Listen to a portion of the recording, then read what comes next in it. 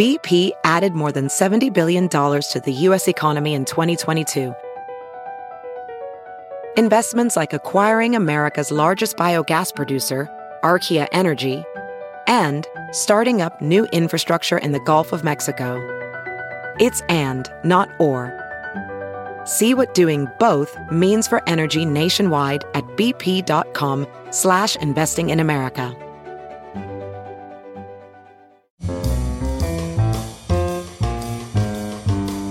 It's Merriam-Webster's Word of the Day podcast for April 23rd. Brought to you by Merriam-Webster's Unabridged Dictionary Online, America's largest dictionary, now continuously updated.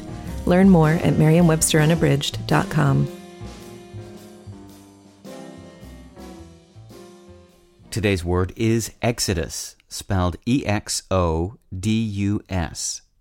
Exodus is a noun. When it's capitalized, it means the mainly narrative second book of canonical Jewish and Christian scripture. When it's not capitalized in a more general sense, it means a mass departure, emigration.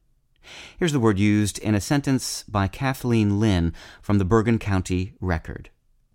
The path of corporate exodus from New York City to New Jersey is well worn, but real estate brokers and others say that the pace has quickened recently.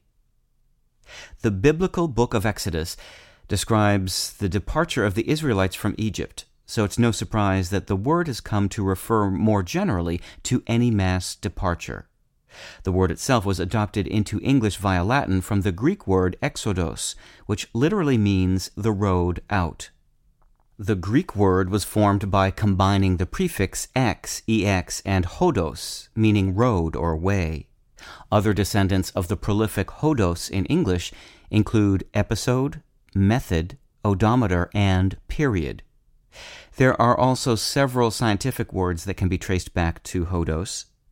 Anode and cathode can refer respectively to the positive and negative electrodes of a diode, and hodoscope refers to an instrument for tracing the paths of ionizing particles.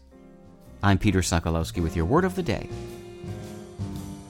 Visit the new Merriam-Webster Unabridged, America's most comprehensive online dictionary and the best source of current information about the English language. Get started today at merriam-websterunabridged.com.